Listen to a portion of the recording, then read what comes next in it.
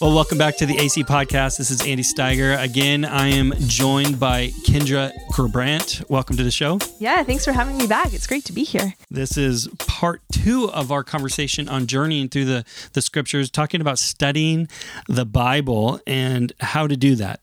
You know, I got to confess, in pastoral ministry, I think is one of the bigger challenges for both pastors and lay folk alike on how do I study the scripture? Right.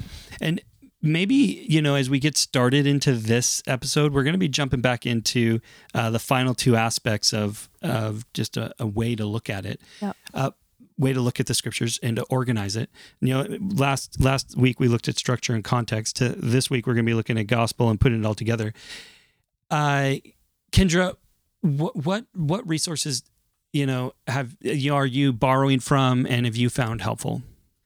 Yeah, so there's been one resource that I kind of learned how to read and exegete the Bible, and they've been influential. I have quite a great relationship with Simeon Trust Foundation. So Simeon Trust, is it SimeonTrust.org? I think so, SimeonTrust.org. And so they've just been, they're a company out of Chicago in the States, or an organization out of Chicago.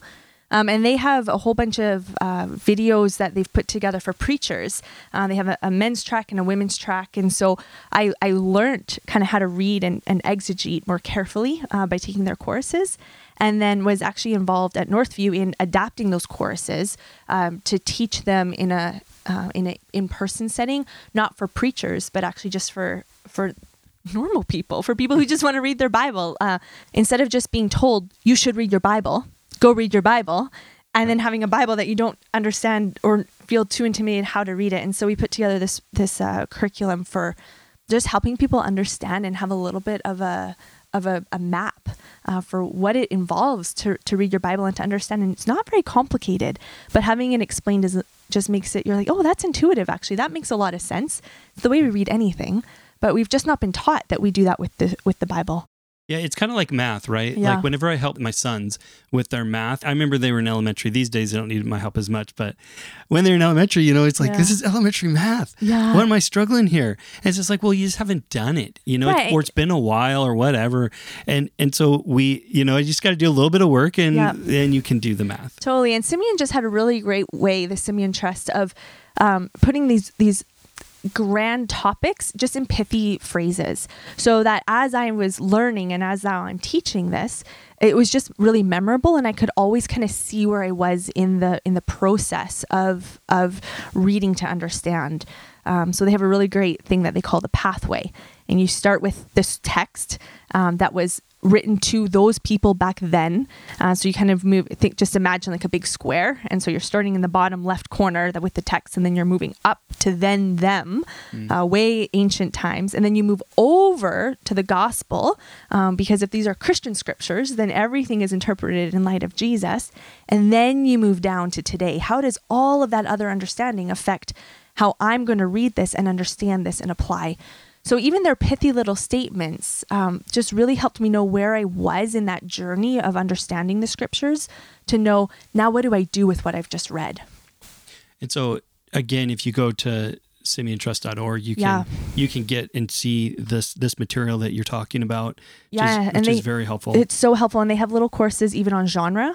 So if you want to learn a little bit more how to study narrative, or a little bit more how to study poetry, they're just great little video courses that you can order. I think they're $20. One of the things that's also helpful about learning these techniques, I know this might sound kind of odd, but it actually helps not just with reading the Bible, but just actually how you read other books too. Yeah. And I've actually applied this in my academic work regularly, where I've been a part of, you know, these academic lectures or whatever, where people are just reading other people's work really loosely and inappropriately. And it helps you actually to go, no, actually, this is what the author was talking about. You can see that from the structure and context, and I can show you this in other passages as well. Yeah. And there's some people like tell you it's so fun doing this, because they're like, they're just not even sure, they're just not even used to that. Right. And it's interesting that this idea of just knowing how to read is something that we have kind of lost in right, because it's not exactly how do I read the Bible? Really, one of the big questions is,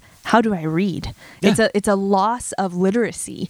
And so the more we learn how to engage with literature again, actually we'll become better Bible readers. That is absolutely right. Because I think this is such an important thing to note. It's not like this is a special way of reading. It's almost like this bait, like some sort of like smoke and mirrors here. Right. There's some super spiritual knowledge to read the Bible. And and that's how you read the Bible. It's like, no. This is just plain old, how do you read? Yeah. And what's amazing is when you plainly read as it is written as a book, we actually come to spiritual truths because God chose in his wisdom to give us the revelation of himself in a book. And so when we use the tools of reading a book, we're actually able to understand. We're not unlocking hidden things, but we're actually able just to understand what's been written and hear his word clearly. And I'll make just a quick note on that too, that I think might be helpful for listeners from a theological note. Sometimes when we think about this idea of spiritual, we kind of have this idea that, if I want to be spiritual or whatever, I got it's like this next level sort of thing. And it's like, no. Remember what we talked about last week? We're just talking about what is the theme of the Bible? What is the point? What's it leading you towards? Yeah. Right? Because that's what it means to be spiritual. It's just to do those things. It's like, listen, God created you to love him and to love people. And when you do those things, when you're living out the purpose you were created for, yes, that's what it means to be spiritual. Yeah. Right? It's not something new. It's something actually old. It was the way it was intended to be. That's right. In the beginning. So when we read, that's what we're looking for. What is the intended way that we were meant to be? Yeah, so helpful, Andy. And so that leads us to this third aspect that we want to look at. Mm-hmm. And this is so important, right? When we're reading the scripture, gospel. Yeah. By gospel, we mean good news. Yep. Now, let's unpack that, okay? What do we mean by good news, and how's that going to play a part in our journey in the scriptures, our studying of the Bible? Yeah, I mean, we talked about the big story of the Bible, and so there's this great world that was created, and this sin came and destroyed a lot of God's intention for the world. And so throughout all of the scriptures up until when Jesus comes, this world there's promises and there's some hope that it's being restored, but really there's just a lot of brokenness that people are involved in. And so the scriptures are actually quite tragic. They record a true story about rebellion. And so the gospel really, it's good news because it is the climax. It is the solution. That means then when you're reading the Bible, you're going to read some harsh, terrible stuff at times. Yeah. Yeah. And it is helpful, I think, to remember that not everything that's recorded in the scriptures is describing what is good and beautiful in the world. Not everything that's recorded is saying you should live like this. Sometimes it's written so that we can see actually the tragedy and the effects of sin and the horrors that it causes so that we actually grow to hate sin. And so that's a spiritual work, I think, to have our appetite, to have like our vision of the world the way God says, to say the same thing he would say, that is terrible, and yet we need a solution. So where do we get release from all of this tension?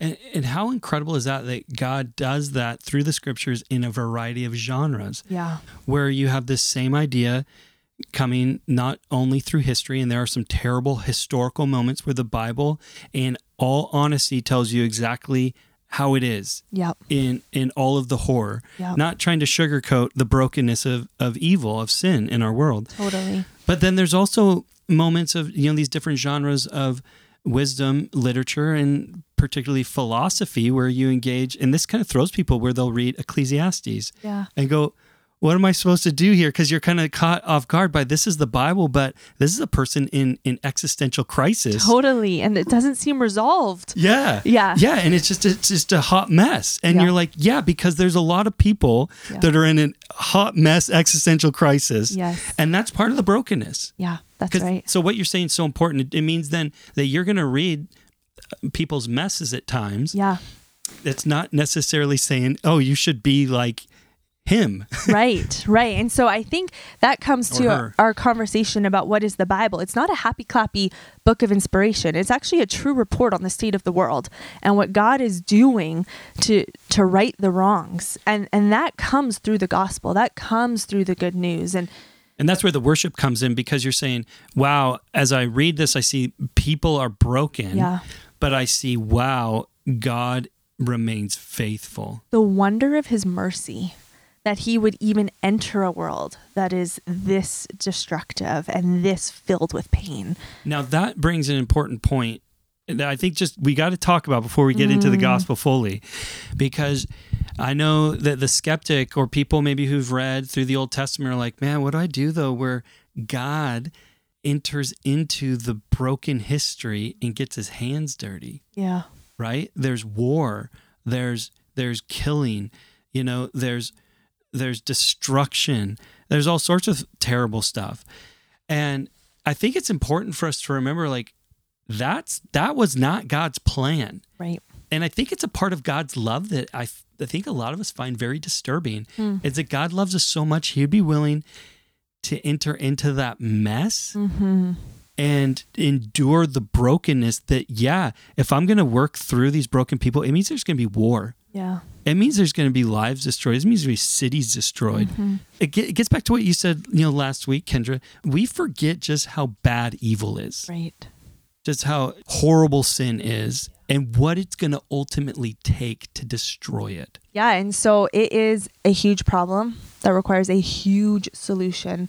And this is where you read through these biographies in the New Testament, Matthew, Mark, Luke, and John, and they tell the story of Jesus who came and all the work that he did.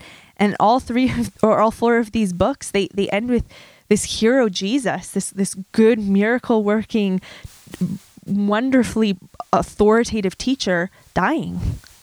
And it's super tragic. And there's a huge emphasis on his death. And I think that the suffering and the death of Jesus, 3 days later, his resurrection, and then his ascension, that is the climax of the whole Bible story, of this gospel story, of the solution to the big problem of sin. And it is a ginormous problem requiring a ginormous solution. And Christ came willing to take on that suffering and that death so that he could have ultimate final victory over death, which means he can have victory over our sin and bring true restoration and peace into this world.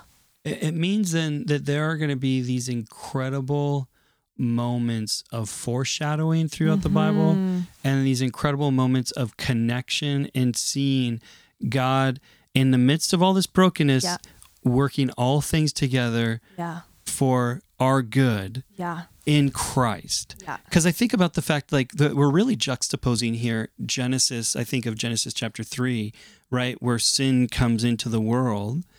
But then you see this moment in the Gospels where Jesus comes into the world. And instead of going into a garden as Adam and Eve, Jesus steps into a desert, but yet endures the temptation of Satan. But instead of not trusting God, Jesus continues to trust God. Yeah. And we see this go all the way to the climax that Jesus trusts God to the point of death on the cross. Yeah. So he gives his life, and this story becomes reconciled in Jesus, that the relationship we had in the beginning is restored in Christ. Yeah. So, but I think some people might be wondering, okay, but why are we bringing this up? Like, because now we were reading in Matthew chapter 11, we were reading about Jesus telling people, hey, take my yoke upon you and learn from me, from gentle, humble in heart, sort of thing, and you'll find rest for your souls. And you're like, do you take the gospel, Kendra, and apply it to every passage you're studying? Right. So kind of yes and kind of no. So I think in Luke chapter 24, verse 44, Jesus appears to his disciples and he says to them, "These are the words that I spoke to you while I was still with you, that everything written about me in the law of Moses and the prophets and the Psalms must be fulfilled." And then this great Bible study starts. And so Jesus starts explaining the scriptures and opening their minds to understand. And so in a sense, yes, everything that's written somehow points to Jesus. Does everything very specifically point to the bloody death and the resurrection of Jesus? No, not in a explicit kind of way, but it's all a part of the big story. It's all a part of the big story. So Brian Chappell has this book called Christ-Centered Preaching, and he has this really great quote that says, "Christ-centered Bible reading, rightly understood, does not seek to discover where Christ is mentioned in every text, but to disclose where the text stands in relation to Christ. The grace of God culminating in the person and work of Jesus unfolds in many dimensions throughout the pages of Scripture. Our goal is not to find novel ways of identifying Christ in every text, but to see how each text magnifies God's grace in order to prepare and enable his people to embrace the hope provided by Christ. And so he has these 4 big categories where a text of scripture can either be preparatory. It can either predict about the work of Christ. It can either reflect on the work that he has done or be a result of the work that he's done.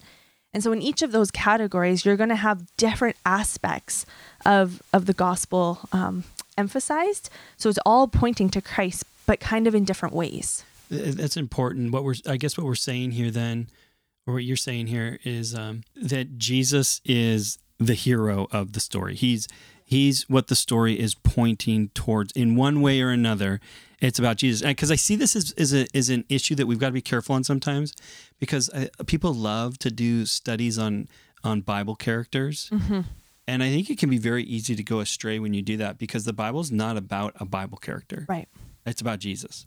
At the end of the day, it's about Jesus. It's not about Moses. It's not about David. Those are all characters in a bigger story. It'd almost be like reading a novel and making the novel reading the novel without bringing the main character of what the focus is into focus, right? Totally. It'd be weird. Yeah. A creative miniseries, but a terrible terrible review of the novel itself. Because sometimes I think you can get also hermeneutically astray when you do that. So like if I try making King David, for example, this great character, a man after God's own heart, for example, and I try to think, how do I read this in a way that makes David look good? It's like, well, the Bible doesn't he tells you some things he does good and a lot of what he does wrong. Yeah. So then you have to do some really interesting gymnastics to get around the moral failings of King David when he's supposed to be the one that we aim to emulate. But that's actually not the point of King David. He's supposed to be pointing to Christ. And you see that picked up in the New Testament. Yes. They'll say, look at the lineage Jesus came from, right? Yeah. He came from David. Yeah. And it's interesting, though, because you see with each of the people along Jesus' lineage were these broken stories. Yeah. But yet you see all of this redeemed in Jesus. And even the fact that Jesus comes from a broken story, I think a lot of us can relate with.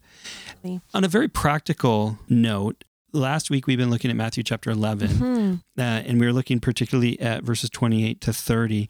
So walk us through that. Like, how would you do this in a Bible study we've done structure, we've done context, and now we're coming into the gospel focus of this. What would you do? Yeah, so I think, looking at bringing in all of that information from the structure, and that's the other thing, is we don't ever want to divorce the previous work that we've done from where we currently are thinking of how to understand a passage. So we have to bring into the conversation what we remember from structure and context. But because this is happening in a gospel passage, so it is in a reflective text. So we're learning all kinds of things about who Jesus is, what he says he's come to do, how Jesus helps people see their need of him, and what appears to keep people from not responding to him, and what is Jesus asking people to do even. And so all of those kinds of questions are really helpful when you're in a reflective passage, trying to think through, okay, what's the gospel aspect here? So as we look at Matthew 11, 25 to 30, I think the question really means, like, this passage is asking the question, what do we need saving from? Like, this passage is teaching us that Jesus is saying, inviting us to come to him, but what is it that we need saving from? And the problem being addressed, that we saw earlier, was there were so many helpless people, so many people who were harassed and in need. We saw that John's disciples were searching for a Messiah. We saw that there were all of these cities. They were looking for spiritual stability. And then we see the answer in this little passage here. How does God save people? Well, in verse 20, just above it, he saves them through repentance. But very specifically in verse 28, we see Jesus saves people when they come to him. And so I think the gospel clarity point here is that when we take on Jesus's yoke, which actually does include persecution and includes malignment from people who are around us, that we actually... Yeah, loving people who won't necessarily love you back. Yeah, totally. That this is actually what it means to learn from Jesus. And that's where we will find rest for our souls, because there will be a rest of spiritual striving to make atonement for ourselves and to find some sense of stability. I think the real gospel point, as we look at the whole context here, is that is afforded to us only in repenting and coming to Jesus. So then are you saying that, yes, Jesus' yoke is light, but it's also heavy at the same time in a way? I think so. I mean, it's spiritually light. Because your relationship with God can be restored simply through faith in Jesus. Absolutely. Absolutely. And so, in a sense, your biggest problem in the world is completely taken care of. There is an eternal security. There's also, in the moment of hardship, a fellowship with the Spirit. There can be great joy and a lack of fear and anxiety, but it doesn't mean a lack of problems. That we still live in a broken world. Yeah. And so it's a bit of an irony. It's a bit of a paradox that you can have problems. You can even have persecution. You will still have to work. But the laboring and the heavy ladenness of you trying to have freedom from your sins is going to be lifted. There's going to be rest in Christ. And there is also a sense of rest in Jesus, even in the brokenness of this world, though, too, right? And that's part of that paradox as well. Yeah. That there is the challenge that we've been called to love people, and loving people is not easy, right? Jesus says, we have to love God, but you also to love your neighbors yourself. Mm-hmm. And that's not easy to do.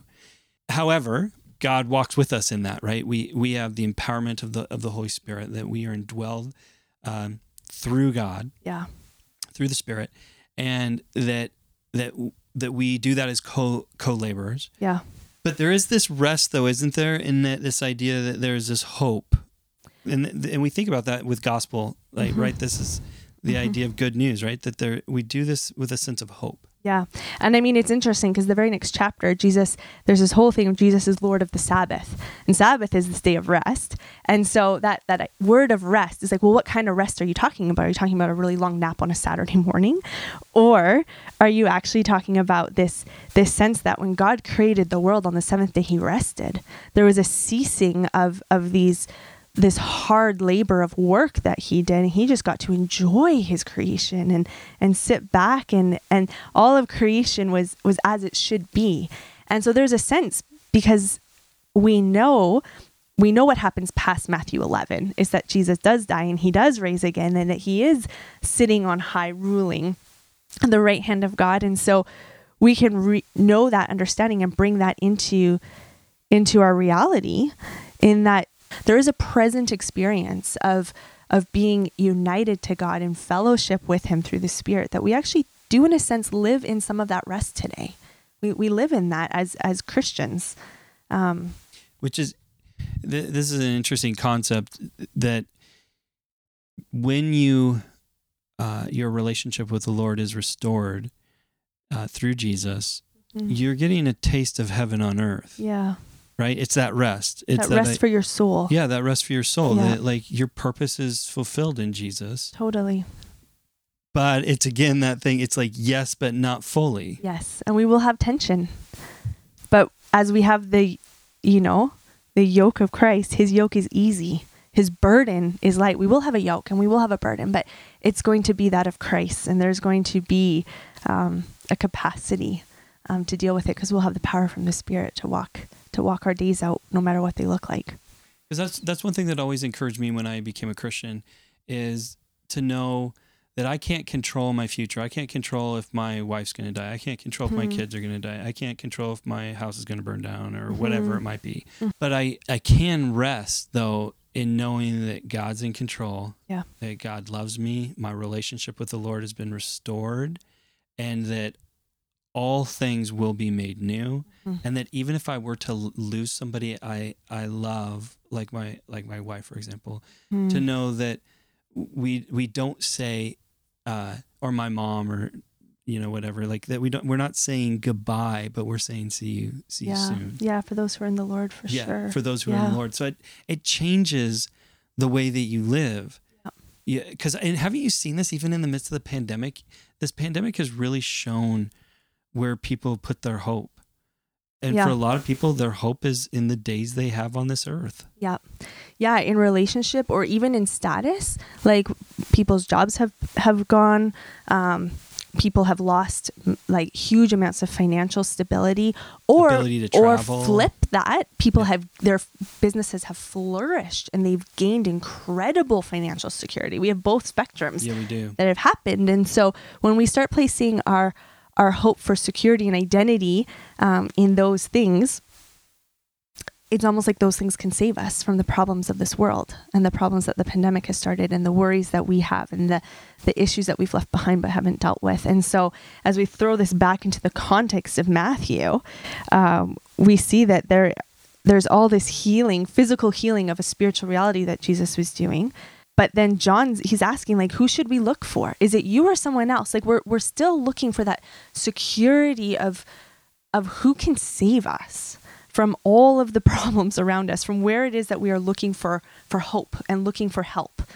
And so I think that is, that is found only as we come to Jesus, that ultimate security. So my business can flourish, my business can crash. I can have financial security, I can have financial ruin. And it's actually okay because I have the yoke of Christ, and it's an easy yoke.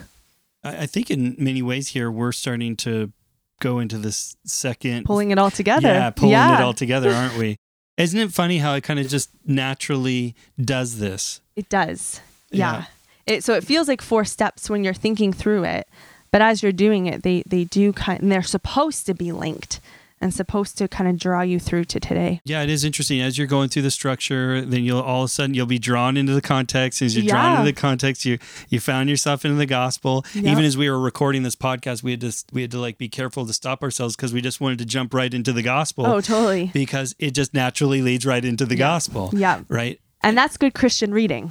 Right. Because we don't just want to do the academic, we need to do the academic work of thinking, right. But if we stop short of where is Christ and what does this reveal about the truth of God for our lives, we miss the point of why it was written. So let's get into this last portion of pulling it all together. And maybe a good way to jump into this is just to ask you a question. What does it mean to read to respond? Yeah, I've used that word when I've taught this course at Christ City, to read and respond, because I think what I've seen a lot is a default to just do my Bible reading.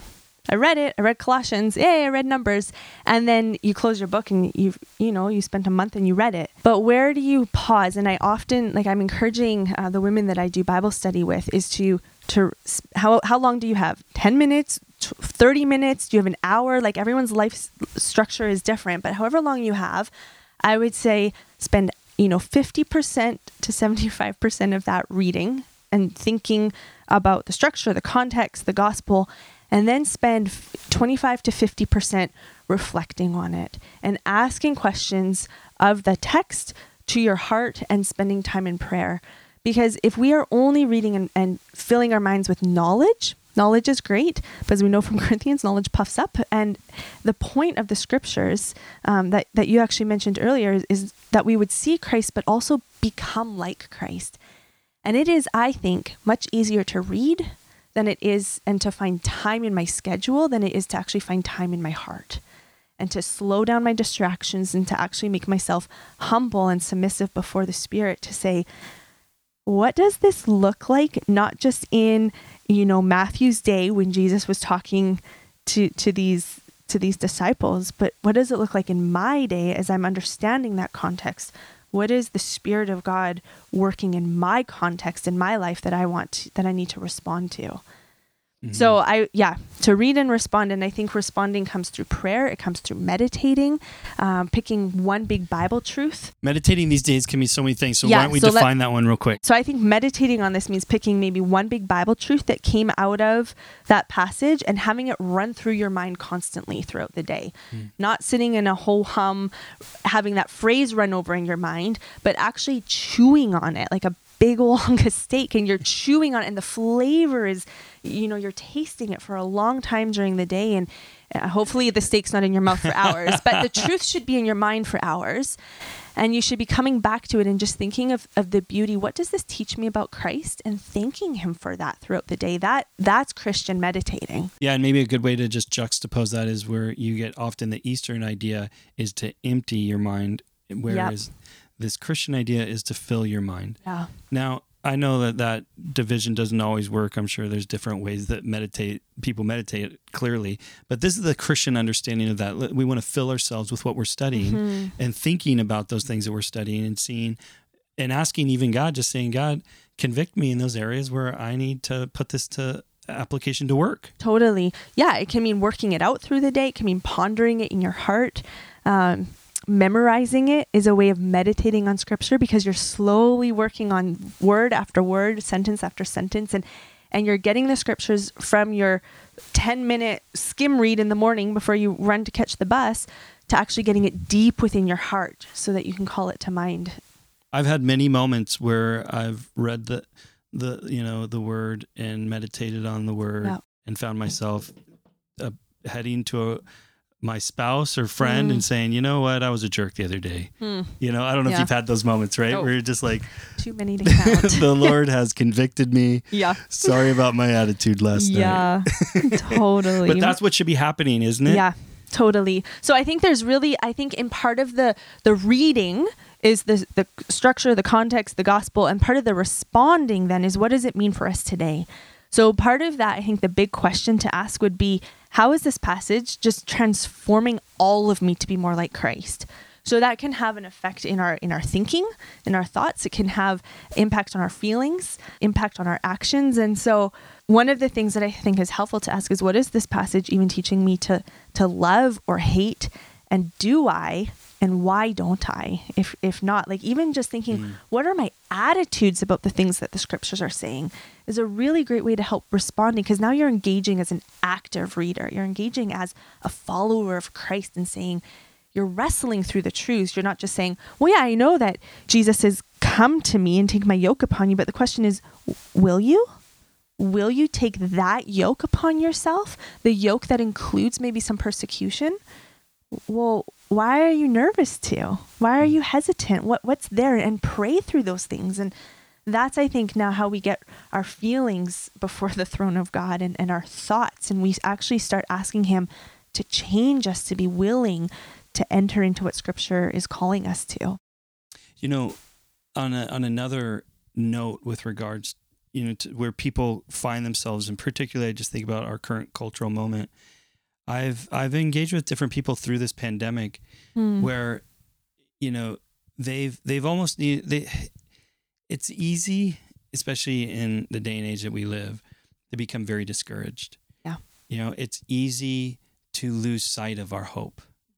And so I just really want to encourage people who are listening, it's in these moments, where things are tough, where you need to be in the word because you need to be immersed in the hope that is found here, and that can help us to navigate difficult cultural waters. Totally. And it's actually sometimes even helpful just to see that, man, things were worse. Things were a lot worse, and the Lord was faithful and he was good. And to see how God worked in the midst of the issues that whether it was the Jews, the disciples, walked through, to know that the same God loves me, that I can trust him, and that I can come to his word, understanding what was going on at that time in light of the gospel, see how this applies to my life. Totally. Now, I know that for a lot of people, and I would even just say for myself, application can be one of the most difficult aspects of a study, particularly if, and I'm thinking, if you're listening to this and maybe you volunteer at your church as a teacher, or you're a pastor and you're in a position of teaching, it can be difficult to go, okay, how does this apply, right? Like, what's the application point?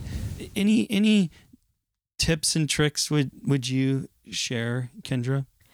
Yeah, I mean, I would say up to this point, understanding the passage we all should be landing on pretty much the same points.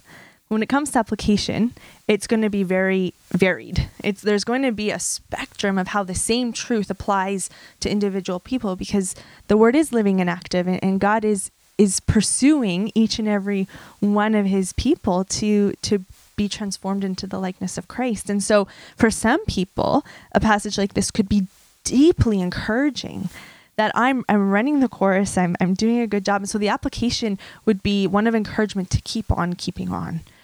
Some people, this passage is going to come and be incredibly convicting, that they're going to realize, as they humble themselves and do some time to respond and pray and ask some questions of themselves, they're going to say, I've actually been probably pursuing restful activities in there's nothing wrong with restful activities, but I've been trying to find salvation in those restful activities, and I've been neglecting the one who offers me true rest.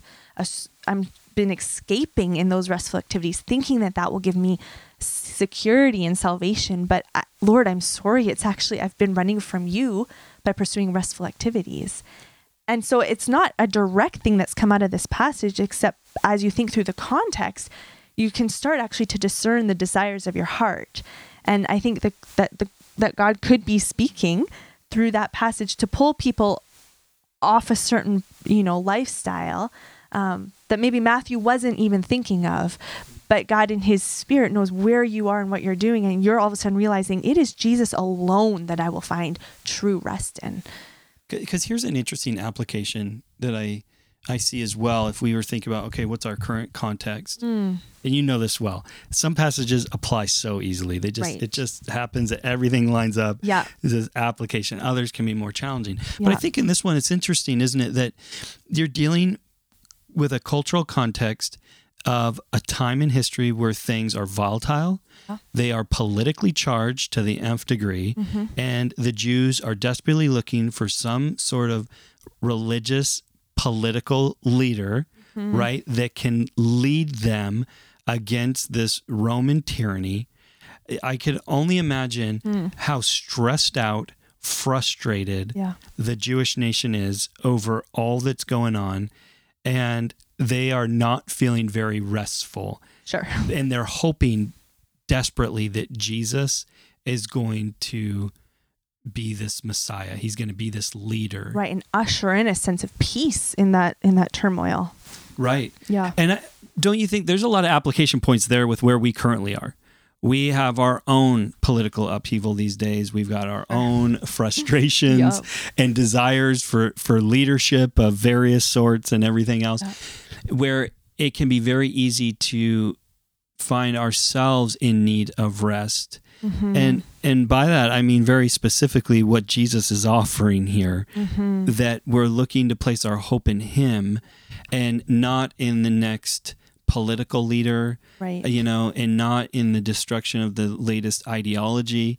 Yeah. Like until the Lord comes back, they're not going to stop. Right. It's just going to be this cycle of hopes and disappointments and all of that. But as I think we've done the work of context and structure and gospel, like it's very clear that this is a passage about ultimate salvation. And so I think one of, like, just even asking, like your question earlier, how do you help somebody who's leading in a church? And, application is so hard. And especially when it's varied, it almost seems a little bit more, it's what it is to you, but it's not exactly. Like there's some, I think, very helpful questions that can help us think of the application out of this passage. Like, what does this teach us about the Christian life? What does this teach me about God's nature? What does this teach me about my need for repentance? I think there's some, very specific kind of Christian questions to ask that help us then think through this passage. And I mean, as we think through this whole passage being about salvation, the beginning part's actually really challenging for me to think that he's hidden what it means, how to become saved from some people, and has revealed that to other people. And yet right after that, very black and white, it's hidden from some, they can't see. Others, it's been revealed. There's this call that says, Jesus, the Son, will choose to reveal him. And so come to me, all who are laboring and heavy laden, in verse 28. And so I have family members that are unbelieving, and I just think, Lord, is it hidden or is it not yet revealed? And I can get all kinds of anxious about the eternal state of my family. And this just reminds me, like, it is the prerogative of the Lord to save, and it challenges my own heart that I think I have a role to play, but I don't ultimately determine their salvation. And it humbles me to actually, urge the Lord to reveal the truth of salvation, that they would find rest in him. And so even in that, like, it's a personal thing, because it challenges me from what do I actually think of the nature of salvation and how people can come to Christ through my testimony, possibly, but through the work of God, who's going to reveal it to their hearts. And actually is revealing it. And is revealing it and giving understanding, right. And is inviting all who are weary. Right. So if they would just come to a sense of their weariness, they would turn to the Lord. But I think that's such an important point, that there is a really important aspect of rest there, that salvation is not my responsibility. Mm-hmm. It's the Lord's. I co-labor with the Lord. Absolutely. In that mission. Yeah. This great commission. Yep. But that ultimately that is the Lord is the judge, mm-hmm. And not myself. And so there's actually a rest that can be found there when I would argue that we see that through the lens of how good God is in Jesus. Yeah. And I think that those now kinds of... Now we're back to the gospel again. Now we're back to the gospel. But I think it's these kinds of discussions that come out of the question of what's the nature of God. Well, it's in his nature to save, and it's in his nature to reveal the truth of God, and his nature to invite people into his presence. And so then it starts becoming personal when I think, do I believe that? Do I believe that about my brother and about my uncles? And so now Kendra starts asking those questions about the way I see it played out in my life. But they're questions that are coming directly from this passage. So it's not all of a sudden you do all that hard work and now you just have amnesia, or you just, jump on a plane and fly to another part of the world and you leave this behind. It's actually the applications coming directly out of the work, but it's going to be uniquely specific in how I deal with my unbelieving family members, or how willing I am to count the cost of following Jesus versus how Andy deals with that. We're going to have different applications, but it's going to come from the same wrestling, the same content of the passage. I think that's helpful. I think we've shown a couple different ways that you can apply this. Say those questions again real quick here that you like to just have in mind as you're doing this. Yeah, so the big question I would ask is, how is this passage transforming all of me to be more like Christ? And then in my categories of my thinking, my head, my feeling, my heart, and then my doing, my hands. And so just thinking of the whole person. Under thoughts, what does this passage teach me about God's nature? What does it teach me about myself in relation to God? What does it teach me about doctrine or Christian life? And then in feelings, what does this passage tell me to love or hate? Do I? Why don't I?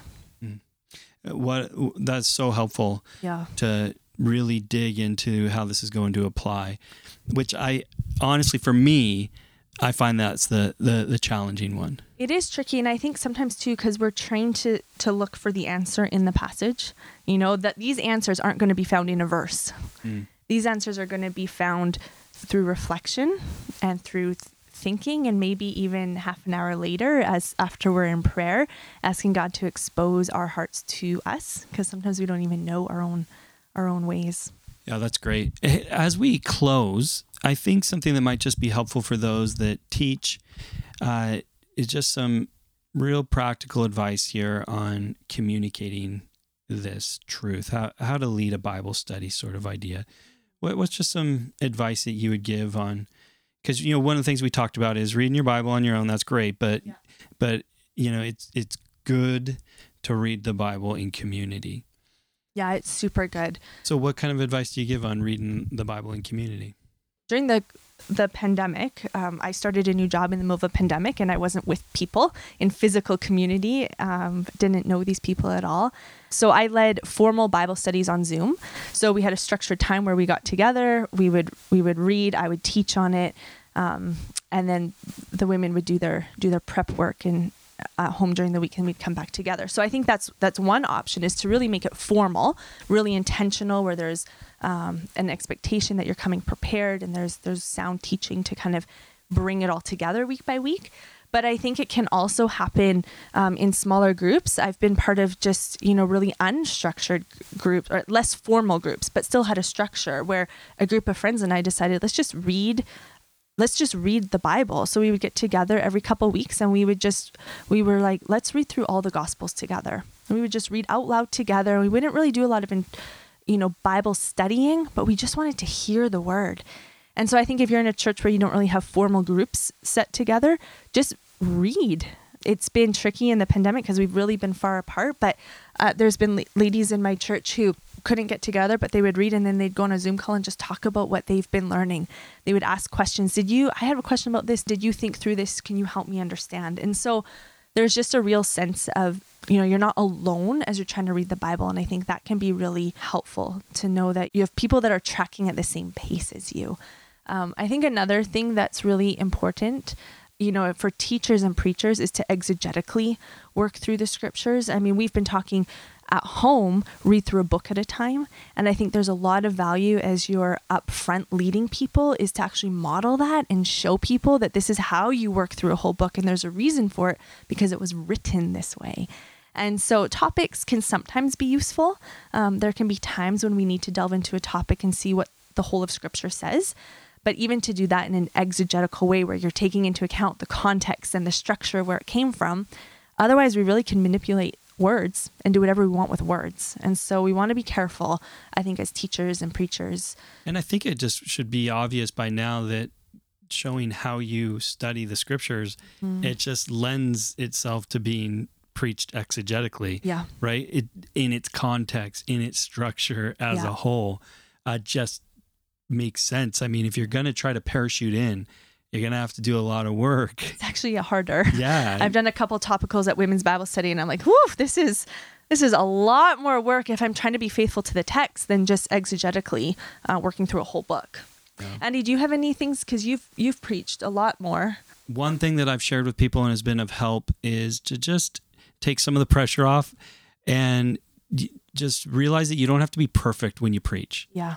Some people try to be perfect in their preaching, and that can lead you down a road where it becomes very wooden, because you're tending to want to read and wordsmith everything you say, and you lose a lot of the humanity in doing that. And so it can just be freeing to know, listen, like, you're having a discussion with human beings, so be human, and it's okay to not do it perfectly, and have some pause fillers along the way and screw up a little bit, but that's fine as you're helping them read the Bible and you're doing that with them. So that would be an encouragement. This is also an encouragement, and this one might surprise you, Kendra, that I would argue that I lead a community group. I've done so for years, and I'm like a community advocate, as you know. This is true. I do know this. And I would actually argue that studying the Bible is great and important, but you don't always have to study the Bible. Yes. It's easy to lose sight of the humanity if you think every time we meet, we have to study the Bible. But that actually it's good just to be with people sometimes. And sometimes people just need you to listen to them, and they need you to pray for them. Now where you can go astray the other way is then you never study the Bible. Right. So there's a balance to be struck where I would say 9 times out of 10, our community group is studying the Bible together and praying together. But there are times that we just have a barbecue. Yeah. That we just come and fellowship together. Yeah, totally. And talk about the year and the things that we've studied, and just have a time to reflect. Yeah. Yeah. And I think there might be a middle in there where reading the Bible together is different than studying the Bible. That's a good point. And I think that there is, like, the course that I did for our church, I called it How to Read the Bible. Because if you want to study the Bible, come to my Bible study and I'll teach you some extra tools that are going to be more in depth and more time consuming, that are going to help you do all these things just more deeply and efficiently. But how to read, like, I just want people to be reading the scriptures. We cannot know our God if we are not opening up his word and reading it to hear what he has said and who he's revealed himself to be and what he's done in the world and how he wants us to respond in faith to him. And so there's many problems in our day and age, but one of them is just that, people who say we love the Lord and are part of all of these aspects of life in the church, we actually don't know the scriptures. We don't know why we believe what we believe. We don't know how the flow of the story goes. And so if we don't know, the flow of the big story of God's word, the book that we say we base our lives on, we're going to have some pretty rocky times when trouble comes our way. And so, or if somebody's teaching things that actually aren't true, we're not going to have any amount of discernment to know, I actually don't think that that's faithful to what the scriptures say. And so the more familiar we are with this story, just by reading it, not even by studying it in depth, the better we're going to just grow our appetite for desiring to know our Lord and to worship him.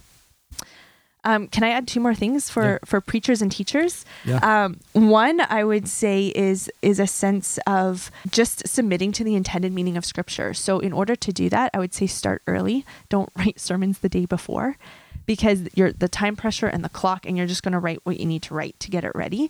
If you give yourself some buffer, you have time to take your preconceived ideas of passages, which we all have. We can't get away from it, but it gives yourself some time to sit in that kind of crock pot and let your ideas percolate as you look at scripture and say, are my ideas on track or not? And you can give yourself some time to recorrect some of your thinking. I would say a week at least.